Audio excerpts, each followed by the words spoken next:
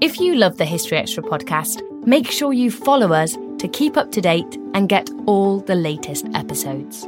Thanks for your support, and I do hope you enjoy this episode. This episode is brought to you by Indeed.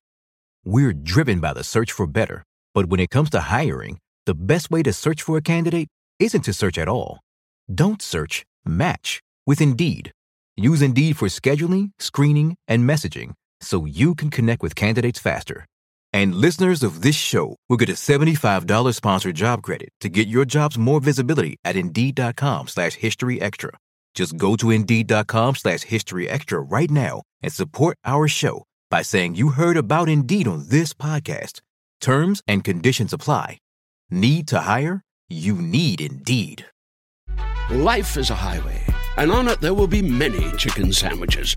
But there's only one McCrispy. So go ahead and hit the turn signal if you know about this juicy gem of a detour. When you need mealtime inspiration, it's worth shopping Kroger, where you'll find over 30,000 mouth-watering choices that excite your inner foodie. And no matter what tasty choice you make, you'll enjoy our everyday low prices, plus extra ways to save, like digital coupons worth over $600 each week. You can also save up to $1 off per gallon at the pump with fuel points. More savings and more inspiring flavors make shopping Kroger worth it every time. Kroger, fresh for everyone. Fuel restrictions apply. Elevate every morning with Tommy John's Second Skin underwear. The luxurious support of Second Skin guarantees everything will go smoothly. With over 20 million pairs sold and thousands of 5-star reviews, guys love Tommy John. Plus, your most valuable assets are covered with Tommy John's best pair you'll ever wear or its free guarantee. Shop Tommy John's Friends and Family Sale right now and get 25% off site-wide at TommyJohn.com/Spotify. TommyJohn.com/Spotify. See site for details.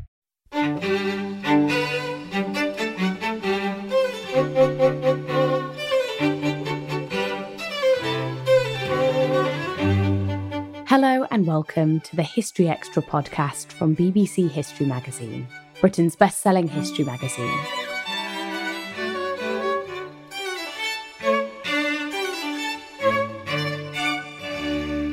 I'm Ellie Cawthorne. While today, London may be a buzzing metropolis, in the Roman era, it was a provincial city on the fringes of the empire. In his new book, London in the Roman World, Dominic Perring discusses what we know about the city's ancient past and how its story ties into that of the wider empire. Speaking with Emily Briffett, he examines the city's key turning points and explores how life in the Roman city was affected by fire, plague, and warfare. So today we are going to be talking about your book, London in the Roman World. And I think the most important question to start off with is, why is London an important site for us to look at when we are studying the Romans? Gosh, lots of reasons, but the big reason is we just know an awful lot about it. People have been digging in London for 450 years. And obviously in the city of London, new skyscrapers, the pace, the sheer intensity of archaeological work is unmatched, I think, anywhere else in the world. I'd argue it's the world's most intensely studied archaeological site. So there's a lot of it. That's a good place to start. It's also London, and that's a massive global city. Now, it has, since it was created, always been quite important. It's there to rule Britain. So if we're interested in Britain, we're interested in it. Was London as significant in this period as it is today? Not in terms of the Roman world. As a Roman city, it's a frontier city. It's on the edge of empire. It's very important for the ruling of Britain. And of course, in terms of British history, it was important then too. It was the site from which Rome tried to govern the province of Britain. So you spoke a little bit about it being very intensely studied as an archaeological site. Could you tell us a bit more about this? Could you tell a bit more about the digs that have gone on? Well, there's been, as I said, a lot of research goes back a long way. Antiquarians, historians were fascinated by the legends of London's origins, were fascinated to build arguments about what London was and why it was important. And so archaeology has been going on in London for, as I say, 450 years, 1580s, a Renaissance discovery. But the last generation, essentially the period since the Second World War, has seen a great intensification of what's called rescue archaeology, as building sites have brought archaeologists onto them. And so the pace of research has picked up rapidly. Slowing down now a bit, of course, because what with COVID-19 and other political circumstances, the City of London isn't seeing quite so many building sites going on. But even things like Crossrail, Thameslink and other exercises have involved bringing archaeologists in large numbers onto building sites. And in particular, people from the Museum of London who've been doing a fantastic job at piecing together the story of London's past. It's mostly going on in central London, and so it's the City of London and Southwark that are the main targets of intense archaeological research into London, because that's where the Roman city was. And in there, it really is hundreds of sites. So to start sort of saying this one, that one, I'm very particularly fond of discoveries by London Bridge at places like Regis House and in that area. Obviously, the work at the site of the amphitheatre in Guildhall Yard. These are all important archaeological sites, Doug, but it's the sheer combined weight of so many different investigations that gives us a new story to tell. It's not just the volume. Finding lots of things is great fun if you're doing it. It doesn't necessarily make it important. But that importance comes out of the quality of the documentation that goes on. And in particular, it's deeply stratified sites in the City of London that have produced our ability to build chronologies, to build narratives, to piece together the changes that go on in the city. And when you're doing that hundreds of times over across a big urban landscape, you're beginning to get enough pieces of jigsaws to start to make some quite startling and big conclusions about what the picture is and what they mean. So how can we see this narrative shift in the archaeology? How can we see that change, that story? We build chronologies first, and the building of those is from different sources. Excavation archaeology is very driven by concepts of stratification, and we can put the relative order in which new floors were laid, new houses were built, destruction horizons, and that relative chronology of stratigraphy is the first tool, as it were. And we have archaeological sites in central London with tens of thousands of different stratigraphic units, each one a different episode of building, construction, destruction, whatever. That relative sequence then needs to be pinned in time. And we've got several ways of doing that, but two key ones.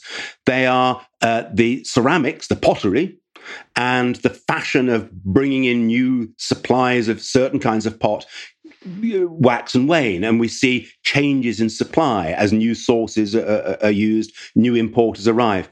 And those changes of supply, when we're looking at millions upon millions of bits of broken pottery, and we have millions upon millions upon millions of them, gives us a chronology built on ceramic typology. And we know when different sites were producing pots, we know when they were being broken and used.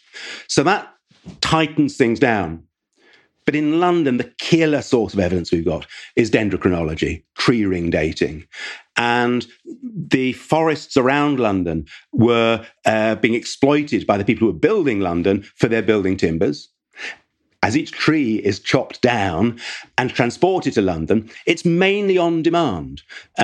Each mega building operation, each large-scale building of London's Roman port or its new public buildings required an injection of new timber. And that new timber wasn't just left hanging around in lumber yards. There was too much needed, but also it just made sense to transport it green. And we know they're using these timbers as fresh timbers through the study of the wood itself. We can see the bark on it. We have whether or not there's cracks opening up because it's been left to dry out through time. And those sorts of things. And we know London's timber is being used a year or so after it's being felled, often the same year it's been felled. And so each construction programme in London comes with these trees. We count the rings. I can't do it myself, but the people who are good at dendrochronological analysis count the rings, see that the hot summers, the dry summers, the wet and whatever, and can measure the changes that date the timbers.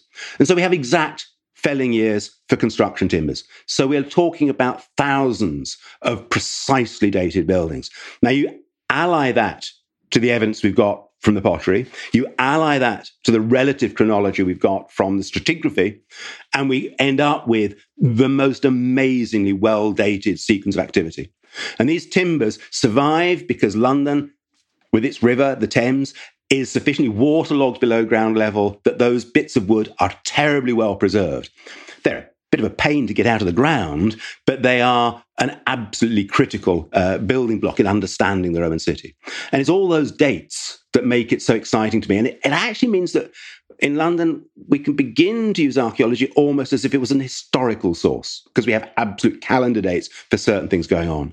And an awful lot of very good work is being done, mostly not by me. I mean, there are some fantastic people working on this material whose results I happily plunder in writing a book. Are there any particular problems you encounter more generally when trying to link the archaeological and dendrochronological record with the historical record? Well, the big problem for us, of course, is from London itself, there's very little historical record. The city is described in certain big political events. The conquest of Britain matters. The Boudiccan Revolt is a famous historical moment. And there are a few others such. But most of them aren't that interested in London. London is in the background, as it were. People write histories about Rome in Britain. London might occasionally get mentioned. When the emperors come to visit, that's always a big deal. People like describing what emperors are doing. But they don't come here that often. So we actually don't have much London Roman history to work with. But we do have what we know about the history of Roman Britain, and that's rebuilt from historical sources as well as archaeological ones. And also we know what's going on in the Roman Empire as a whole. And London is fascinating as a sort of mirror of Rome. I mean, it's got its own story, but that story is within the context of what emperors are up to, what generals are waging which campaigns, where soldiers are needed, and whatever. So there is a lot of material we can use in marrying archaeology to history, but it's at a distance in the sense that London's history itself is not that carefully described. And that then poses its own set of problems in, is archaeology about history? Is history about archaeology? These are different sources, and we need to be very careful in not misusing them. And I say very careful. I'm perhaps not always as careful as I should be in my books. I quite like making the archaeology part of an historical narrative. So talking about that, fitting it into the historical narrative, maybe one of the most contextual and most important questions really to get onto is, what actually was London's role within the Roman Empire? How do we see this perhaps change? That's two big questions, really. The role within the empire, is a developing one.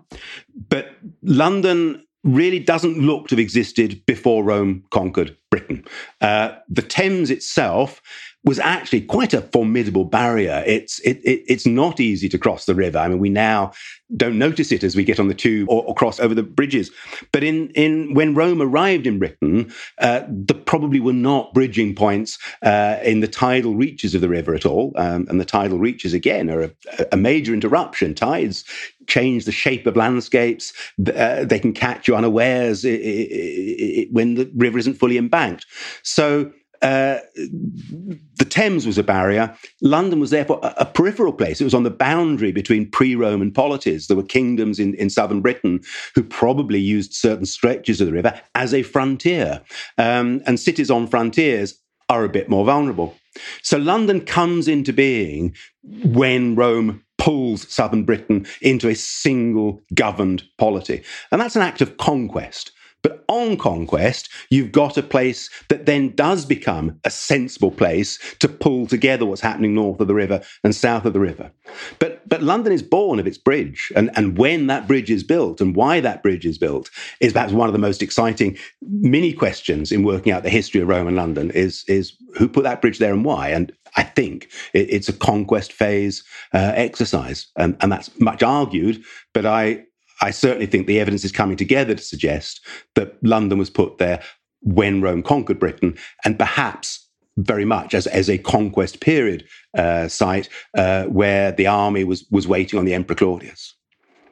For how long do we see Roman presence in London? Once we've got Rome conquering Britain, and it's a violent conquest. It subjugates the British Isles, and it continues its rule for the best part of 4 centuries. The Roman conquest we know quite a lot about. It's documented in various historical sources, Dio in particular, and that happens in AD 43. So we know that in AD 43, legions are arriving, they are being shipped into Britain, they are marching their way up to the River Thames, whereas I've just mentioned they waited on the Emperor Claudius. And London is perhaps where Claudius himself arrived to lead the forces of Rome on to conquer the rival capital, the enemy capital at Colchester. And whether London is the site that happened is argued, but my book certainly makes the case for London being the site of that bridge crossing. Once that bridge is there, it survives into the late Roman period. Whether it fully survives the Roman period is an interesting question. We know by the time you're getting into the late 4th century that London is in dilapidation in certain areas and places. We know that people are digging holes to extract gravel from what used to be the road surface. So you wouldn't therefore easily be able to get your ox wagons to the bridge.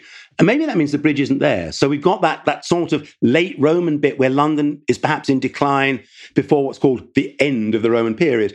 But it's usually seen, the end of the Roman period, as coming in the beginning of the 5th century. And that still is quite a key date, is that late 4th into 5th century date, when London ceases to be an effective site for the ruling of Britain.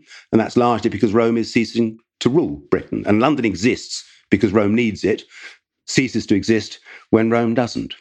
So to what extent could we say that London was actually dependent on Rome and its empire? I think we could say a very high degree of dependency. It is put there not only to rule the province, it's a site of administration, but also to organise its supply. And the Port of London that grows up around this bridging point is an enormously vibrant and busy hub. Ships are coming in, up the rising tide, and the goods they're bringing are those that the Roman administration needed. Some are supplies directly for the army, some are to feed the administrators and the wealthy community that's gathering around them. And London is therefore a site for trade, but it's very much trade built around the needs of the administration. And London is probably quite closely governed by the administration. And again, this is an area of current academic debate. To what extent is it a place of merchants? To what extent is it a place of soldiers? To what extent is it a place of government officials? What role did it have for other communities, the British who were being ruled by Rome? And in there, of course, all of those communities are involved. I don't think there's any doubt that London is a very cosmopolitan place under the Roman Empire. But that cosmopolitan nature is because that's what served Rome's interests. And we do see it as being a place of rule, a place of government where the supplies accrue to the control that Rome establishes. Could you tell us a little bit more about how the governance worked in London? We've got historical sources which give us a fair amount of information of what's going on in Britain, but they're not entirely clear. It's Tacitus who gives us the first real clues as to what's going on in London when he describes the events of the Boudiccan Revolt in AD 60-61. And he goes out of his way to tell us that it's not a Roman colony, but a place full of businessmen and the people who are supporting Rome. And how we interpret those comments, again, an area of scholarly interest and debate, but it does seem likely that London was remaining quite strongly under whether it's the direct control, the governor, the procurator who's in charge of the emperor's financial affairs, or to what extent there's a mercantile community that begins to fill the gaps around that administration is an area of discussion. I personally see the role of the governor as terribly important to London. And we do know from some of the written texts found in London, and there are these wonderful writing tablets, a lot of them coming out of the Bloomberg headquarters building, which talk about a community of soldiers, a community of merchants who are based in London. And there we kind of are given clues that London doesn't have its own civic administration until quite late on in the Roman period. So it's not necessarily a self-governing city in the sort of way that most Roman cities were, who have their own curia, their own town council. And I would suggest that London probably has strong direct control from the government officials that Rome placed here, the governor and the procurator. So talking a little bit about the people within London, what can we tell from the archaeological record of those who lived there and what their lives might have been like? Again, one of the most fascinating sources is the writing tablets, but these are texts inscribed on wax that was laid into wood, and scholars such as Roger Tomlin are doing a fantastic job at deciphering those texts and converting them. Now, most of them don't tell us the things we'd love to know about people. It's very much about business and money lending and securing goods and those sorts of things. But they do give us a community of people whose names we know. They give us a community whose business we know something about. And that reflects on a very cosmopolitan community on one side. We know that we've got soldiers who are arriving from the German frontier. We know of merchants with Gallic names. We know of officials from Rome. Add to that, we've got a wonderful source of evidence coming out of the human remains as well, the burials. Now, these are mainly of the later Roman period, because the early Roman site, cremation was still favoured in most instances, not universally, but more people went into a funeral pyre on their death than went into a coffin. So it's only the later period we start to get large numbers of the skeletons. But there's some fantastic work going on in the isotopic analysis of the teeth in terms of the ancient DNA. And that, again, is talking of a very cosmopolitan community. And there's even a suspicion that we've got people of Chinese origin in Roman London. We certainly know, as I say, about our Gauls and our Italians, the Germans. We've got burial customs as well, people wearing clothing and types of fashion that looks to represent different communities. And what's fascinating is those different identities are very acceptable in London. People could be buried in different ways, reflecting on their cultural affiliation. Of course, what people choose to wear doesn't necessarily tell you where they come from, but it certainly tells you about the ideas they subscribe to and how they see themselves in society.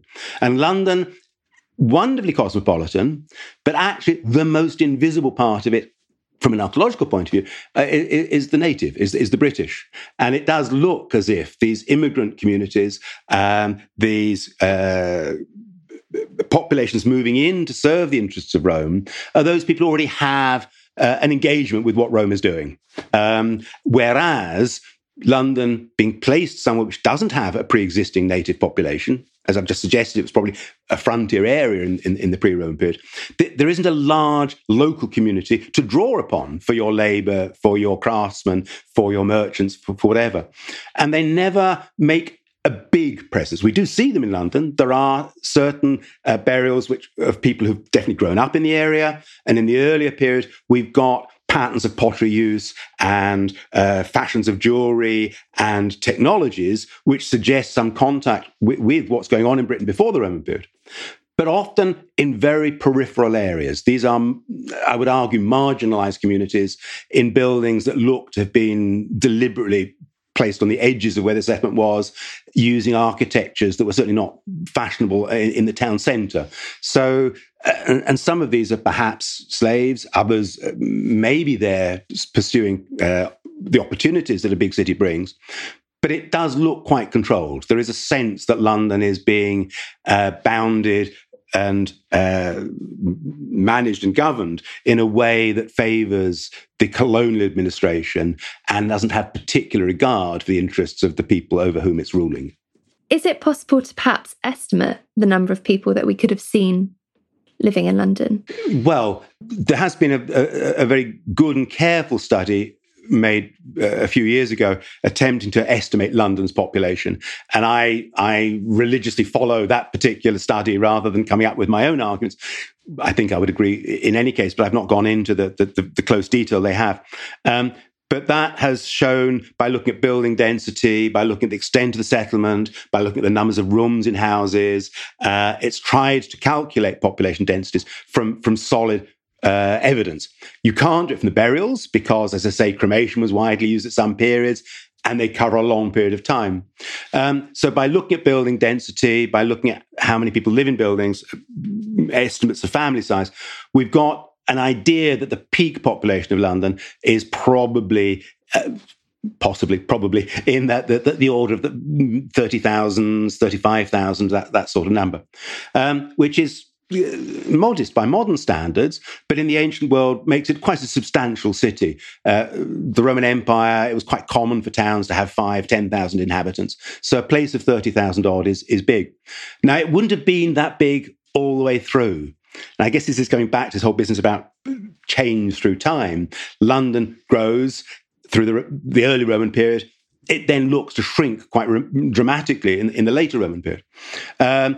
At the time of the Boudiccan revolt, it's probably more like 10, 15,000 people living here. So it's growing up from a small base to a bigger one. Hits its peak early 2nd century. The Emperor Hadrian is often seen as the high point in lots of things in Britain. And certainly in terms of London's population density, that might well also be the peak. But then we get a very dramatic fall off in building density in the later 2nd century. A lot of work's gone into trying to work out whether the city really shrinks or whether this is a misreading of the evidence. There's quite heated arguments over how to read what's called dark earth, this horizon which is associated with the abandonment of built-up areas and their conversion into open ground, wastelands of some sort. But people argue differently about when that process occurred. Some see it as a late Roman, post-Roman event as the city gets abandoned. I'm fairly confident that there's a strong phase of contraction in the AD 160s, and London could shrink by as much as a third, perhaps even more, actually. I say as much as a third, simply by looking at how many building plots look to be abandoned, how many building plots are still occupied. I think you could argue that the city goes from being 30,000 plus back to being 10, 15, 20,000, much like it had been at the time of the Boudiccan Revolt. So it's not disappearing, but it is, I think, seeing considerable population reduction. And then the city has other phases of contraction and then repopulation. And there is suggestive evidence of phases of the reintroduction of new people, immigrants to Britain. The later period sees more North African influences coming in, and this could be a periods of formal resettlement of people being brought back in. So there's a lot of change going on. Still to come on the History Extra podcast. The whole city was burnt to the ground. Immediately after the fire, you've got scattered bits of dead people around the edges of town who look to have been corpses that are dismembered and left to rot for a while because they're the baddies, the other side. So it's the ghastly things people do to each other in a war event.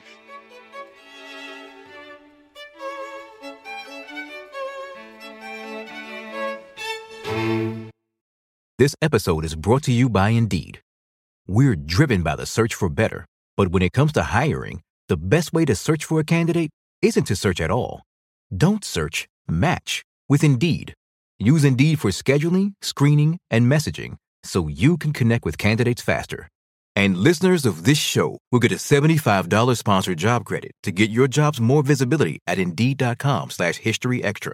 Just go to Indeed.com/HistoryExtra right now and support our show by saying you heard about Indeed on this podcast. Terms and conditions apply. Need to hire? You need Indeed. Life is a highway, and on it there will be many chicken sandwiches.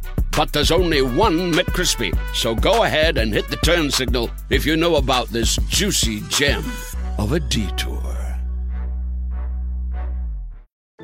Elevate every morning with Tommy John's Second Skin underwear. The luxurious support of Second Skin guarantees everything will go smoothly. With over 20 million pairs sold and thousands of 5-star reviews, guys love Tommy John. Plus, your most valuable assets are covered with Tommy John's best pair you'll ever wear or its free guarantee. Shop Tommy John's Friends and Family Sale right now and get 25% off site-wide at TommyJohn.com/Spotify. TommyJohn.com/Spotify. See site for details. If we overlaid a map of modern-day London with one of Roman London, Where exactly would be the boundaries? Where would we see that? For much of its Roman life, London had a city wall put up there probably in the early 3rd century. And that became the wall of the medieval city. And that therefore is the City of London, hence the City of London. And the clues in the names, London Wall is a road that follows the line of London Wall, the Barbican, the Tower of London at one end, the Old Bailey at the other end, the gates, Newgate, Bishopsgate. These are all of them the entry points into the medieval city, but the medieval city had inherited its town walls along the line of the Roman city. So that's the core of the urban site.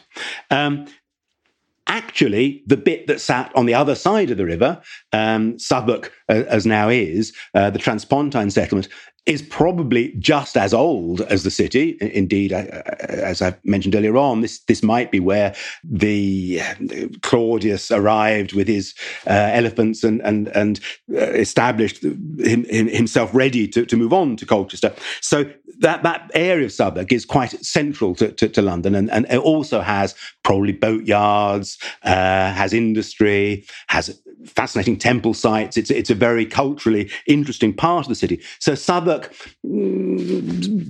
down from Borough Market, but up to Borough High Street, those sorts of areas, is also highly urban.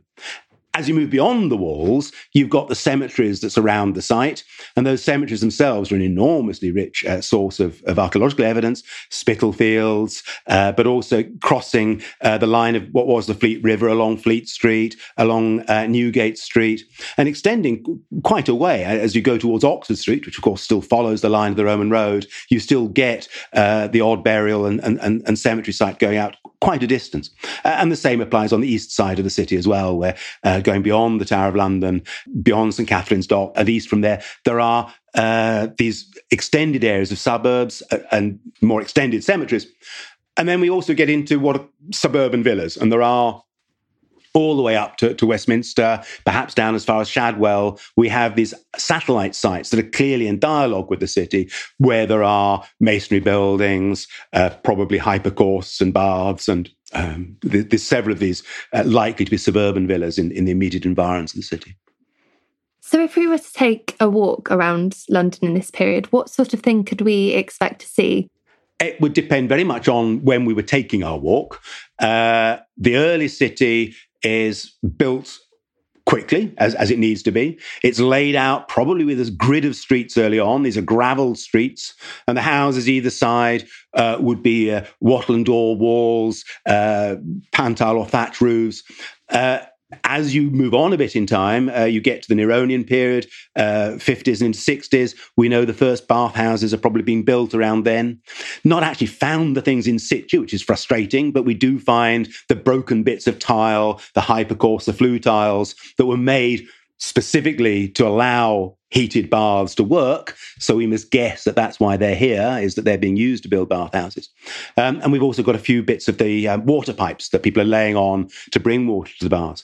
And those would have been London's first masonry buildings, because the bathing was very important for the military community, but the administrative community, to live in these Romanized ways, to enjoy the sophistication, the luxury, and the networking you do as you meet up in the bathhouse at the end of the morning and into the afternoon. So we've got the creeping presence of masonry bathhouses. The waterfront itself shows this development through time. You start out by beaching boats on the Thames foreshore. The gravel is good enough, the boats, but quite soon people are looking to create hard standings so you can unload cargoes effectively. And then you're beginning to build the larger quaysides and waterfronts. And a lot of these early port developments do look again to be helped by engineers, probably with military training, perhaps even by the army directly at certain points in time. Major building programs go on after the Boudiccan Revolt, when we know the army is reoccupying London, trying to suppress Boudicca and her rebels and the mopping up operations. London is very central to that. And this is when we get these massive big timbers being shipped down river to build the quays. AD 63 is the dendrochronology date we get for some of those. So it's beginning to radically change. And on it goes. We start to see in the 2nd century bigger, richer townhouses being built. There's a bit more space. People are beginning to put in fountains in their gardens occasionally. We're seeing winged buildings, complicated structures, tile roofs come in. And at the same time, we're seeing the big public buildings come in. And for that, we have to thank Vespasian and the early Flavian emperors who are heavily investing in London. And that's when we get our amphitheatre. It's when we get some other public buildings. The Forum gets built and lots of buildings, some of them very big. And it changes its character. Still developing around the early gridded site that the early town had been, but growing and gaining in architectural pretension. That said, London's never as special a place as the great Roman cities we can visit if we go to the Mediterranean with their fantastic temple architecture and their enormous forum, whatever. London does have a big forum. It does have interesting temples, but architecturally they're pretty modest by comparison, which I would suggest is another reflection on the fact that we don't have a local elite community who are making their wealth locally and need to display their wealth locally to reinforce their social standing. I think a lot of London's Roman architecture is more driven by the interests of the governor and the administrative community. They're the people who leave us inscriptions we have, for the most part, not universally. And I think that creates a slightly different kind of architecture than you'd expect to see in the Mediterranean provinces. So it's robust, it's busy, it grows, but it's not as fancy, shall we say, as some of the Mediterranean cities. So what can London tell us perhaps about the process of urbanisation at this time? Well, it's an unusual site. And I think the thing about being unusual is that's very instructive. It's not a typical city. It does depend far more on Rome as a state actor rather than the local communities based there. And that makes it unusual. But Rome as a state actor, of course, is fascinating when we're trying to study Roman imperial history. So London is quite a good way of getting clues as to imperial strategy, as to when investment's happening. And a lot of what we see in London does look to be driven by these phases of when emperors were particularly concerned in winning prestige or keeping the army happy or expanding the empire. And so these more proactive periods of imperial involvement are attached often to new dynasties trying to prove their worth. People who wish to get the reflected glory that Caesar and Claudius had gained by conquering Britain to start with. And the Flavian emperors in particular put a lot of energy and effort into making something of Britain. Vespasian is probably responsible for things like building the amphitheatre. And again, London's first really exciting public building is its amphitheatre. Now, if you were to go to other parts of the Roman world, you'd expect a temple to be that built sooner. You'd expect the fora, the marketplaces. But the fact that it's the amphitheatre, and it's not just about gladiatorial shows, the amphitheatre there is a statement of power. It's a statement of this is where the executions took place. This is the gladiatorial combat is related to the other entertainments that happen in those buildings. It's driven by the Flavian idea of concentrating power around the figure of the emperor. There would have been processions. The imperial cult, perhaps celebrated later on in the Forum, would wind its way through to the grand shows. And the laying on of those shows is about imperial patronage, imperial power. And the audience would have included troops passing through and whatever. And that's where London's moving along those lines. Not so much its own civic virtues, its own identity as a place, but as part of Roman Empire. And that makes it absolutely fascinating. It's a very rich source of information about what the Roman world is up to. On the other hand to that, I guess the other side of it is the plagues, the fires, the warfare, the devastation of the city. Could you perhaps tell us a bit more about this side of it? This is where I think I'm trying to do something original in the book I've just written. We know that Rome and its cities lived in fear of plague, war, famine. These are the big events that messed with cities in the pre-modern world. Archaeologists are very cautious about dealing with these themes because, of course, you can't actually see a plague. People die anyway, so it's not immediately visible in archaeological evidence. Similarly, a famine. How do you know? You can look at what happens with dentition, and there are aspects of the human body that can help you. But to do that, you've got to have enough bodies. They've got to be well enough dated. Famines are short episodes. So the archaeological evidence is difficult to read when we're talking about war, famine, and plague. But we know they're the big events that hurt the Roman world from city to city. London shows itself to have been damaged in different ways at different times. We've got major fire episodes, and at least one of them we know is the Boudiccan Revolt, because that is actually written about by historians.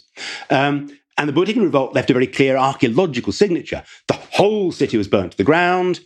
Immediately after the fire, you've got scattered bits of dead people around the edges of town who look to have been corpses that are dismembered and left to rot for a while because they're the baddies, the other side. So it's the ghastly things people do to each other in a war event. So we've got the fire, we've got some scattered debris of human parts. We've got then the rapid building of a big fort, well, big-ish fort in the middle of town. We've got the building of a new quays so the ships can get in the new supplies quickly. We've got the building of some new roads to allow bypassing troops to get quickly from place to place. So there's an archaeological signature that comes with the Boudiccan Revolt that we can actually also see happening in the early 2nd century. And we have this Hadrianic Fire of London, which people have long thought, that's a fire like the Great Fire of 1666. Cities burn from time to time, natural fires occur, and they do. But the Hadrianic Fire of London is remarkably comprehensive. It stretches to the very limits of every suburban area. And for fires to do that is unusual. But also we've got the same signature happening afterwards. We've got some more scattered bits of corpse abuse and bodies being left to rot before they're then swept away and pushed into the rivers and whatever. We've also got new roads being built to allow troops perhaps to move around town. We've also got a new fort being built at the Barbican. And so that kind of is a similar archaeological signature to what we saw in the Boudiccan period. And we do know that Britain suffered a war in the Hadrianic period. It is written about in the sources. Archaeologists have quite enjoyed arguing about when in the Hadrianic period it might have occurred, and the argument is a finely balanced one. But the evidence from London would perhaps suggest that the city too was a target of destruction by an army in revolt or even in repression. We don't know who put the torch first to the buildings. We can't even be sure that a torch was put, but it looks likely that that's the sort of thing going on. We certainly know that the corpse abuse, the knocking around of bits of dead people intensifies in the Hadrianic period, and it does look like quite a violent period in the history of Roman Britain. Putting a gentle question mark against the idea of Hadrian's rule being this rather happy time of benevolence and investment. And one suspects things like Hadrian's Wall aren't built exactly because of love and good neighbourliness.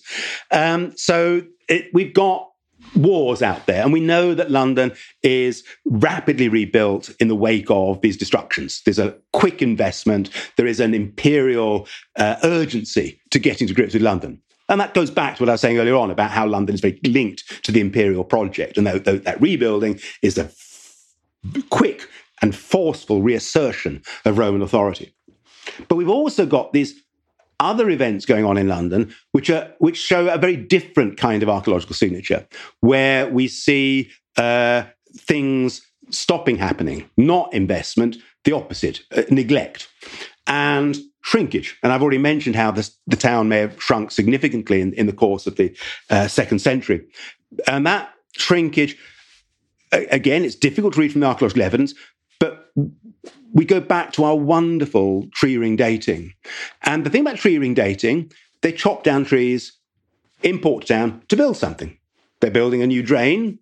We need some more wood because we're redoing our roads. And we get gaps in when people are chopping trees down. because we've got so many from London, we don't just talk about, we can date this building.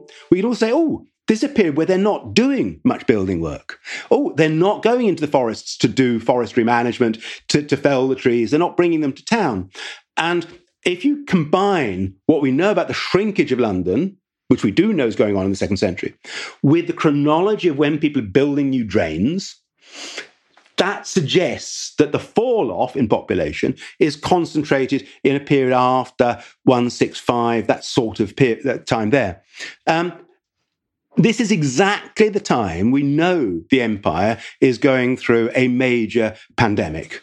And indeed, we've got a little magical charm found on the Thames foreshore, which uses a spell. And that spell, to ward off plague, is one directly associated with a known oracle of the 160s against plague. So it's not just any old charm, it's not just any old spell. It belongs in this particular point in time.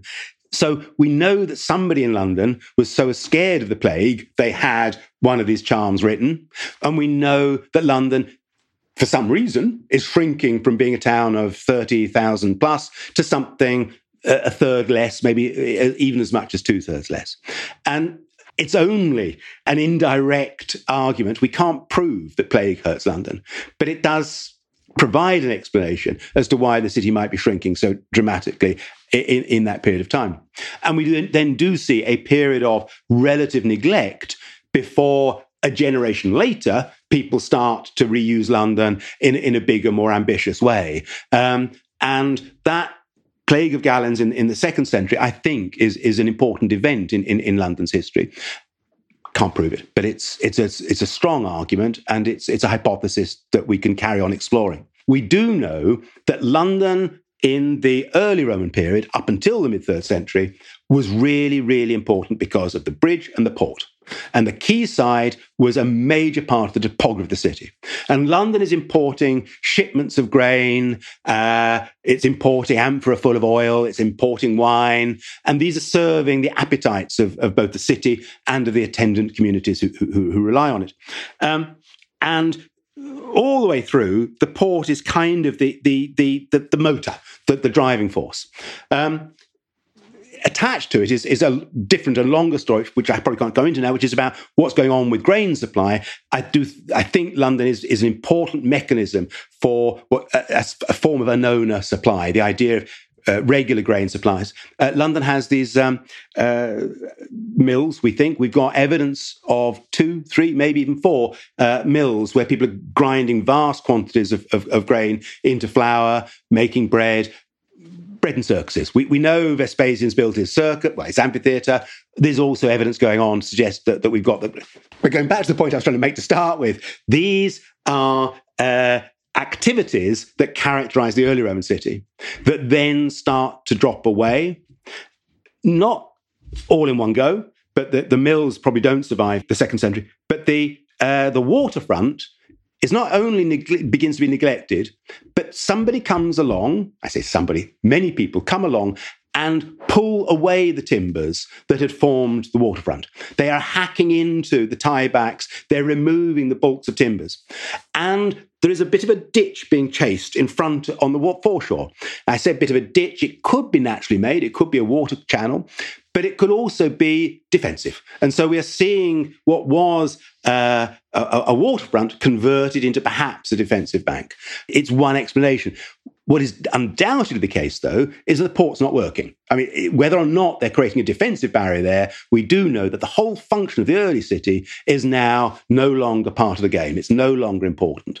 And that does also appear to happen in the 250s. The dating, again, depends on what people are doing elsewhere in terms of using timber. When are they chopping down trees? We know that people are building their drains, laying out their roads, until some date in the 250s. And the dendrochronology does point to it being very coterminous with what we know of another plague event in the plague of Cyprian, it's called, from a bishop of North Africa. But that plague event could perhaps account for the drop-off in the use of the port. And that's a failure of the supply of grain and oil and wine. Now, that failure of supply isn't necessarily because people are dropping in their droves, but it may be because you can no longer find the manpower to get the fleet to work. And I think that's the key issue when we talk about these plague events. People don't have to have died in large numbers to not want to be hanging around in a busy city where you can be infected. Urban flight is likely to be a consequence of pandemic events. And so maybe what we're seeing in London is a consequence of urban flight and a loss of military manpower and naval manpower in these events. This is supposition. It's a thesis. It's an argument. We cannot provide the evidential links that prove that argument to be the case, but it fits the evidence that we've got. And only does it fit the evidence that we've got, it starts to help shed light on other big changes going on in the Roman world. And so there are connections that we can begin to risk drawing between our evidence and those big moments in history. And if so, that's a very big if, but if so, we're beginning to see out of the dating we get from Rome and London some arguments as to how and why the Roman world changes as it does. And I know plenty will wish to disagree with those arguments, but they are terribly important to advance. And I think we can make some very interesting conclusions about the Roman world from London. And that's part of the point of having spent so much time and effort digging it. I think this very nicely brings me on to my final question, really, which is, in your opinion, what can we see of the Roman legacy in London today? There's not a lot to see. There are a couple of really rather splendidly presented archaeological sites, and for those who can, to get to them, the remains of the Roman amphitheatre underneath the Guildhall Art Gallery is a lovely site, and it's a very pleasant visit, and it's very suggestive. And that was found by archaeologists in the 1980s from the Museum of London, and done a splendid job of its interpretation and display. The other is a more recent display, but that's of the Temple of Mithras. And we've not got into that because that's another podcast, perhaps. But the whole gods of Rome and London bit is enormously illuminated by the discovery of the Temple of Mithras in 1954. It was displayed on a slightly strange little pedestal next to the building until the Bloomberg headquarters building was built. And in the rebuilding of the Bloomberg headquarters building, the Museum of London were invited back in to dismantle the rebuilt Temple of Mithras, to excavate the site where it was originally found, and to replace and restructure the remains. And it's made, again, a lovely site to visit. And it's free to visit, but it does need an appointment, but is splendid. So there are these two great sites to visit. And then there are some fragments of the Roman city wall, which make a pleasant walk through the city. But the real things that survive of London are the idea of London. If we go back to what I said earlier on about the Thames being a frontier, the bridge and the need to unite the southern parts of Britain into a single polity under Roman rule, that all starts to fall apart. Rome essentially just gives up being bothered with Britain. It's sad to say, but the politics of the 4th century, as different usurpers arise, as power is relocated in the empire, means the frontier areas are denuded of resources, denuded of troops, and London as a frontier city is therefore just less of consequence, and it goes into its decline within the Roman period. And when the Roman administration eventually fails, as it does, it has no worth, it has no value. So the city itself kind of disappears, but the idea of it remains. And when popes begin to want to send missionaries to reestablish the Christian church, they're going to the old Roman centres because they know those to be where the church had previously run its affairs. And I think the key thing is that the Roman city does not really have any direct continuities, but it generates a landscape and an idea that is necessarily reinvented. That was Dominic Perring. His book, London in the Roman World, is out now, published by Oxford University Press. Thanks for listening. This podcast was produced by Ben Hewitt, Jack Bateman, and Brittany Colley.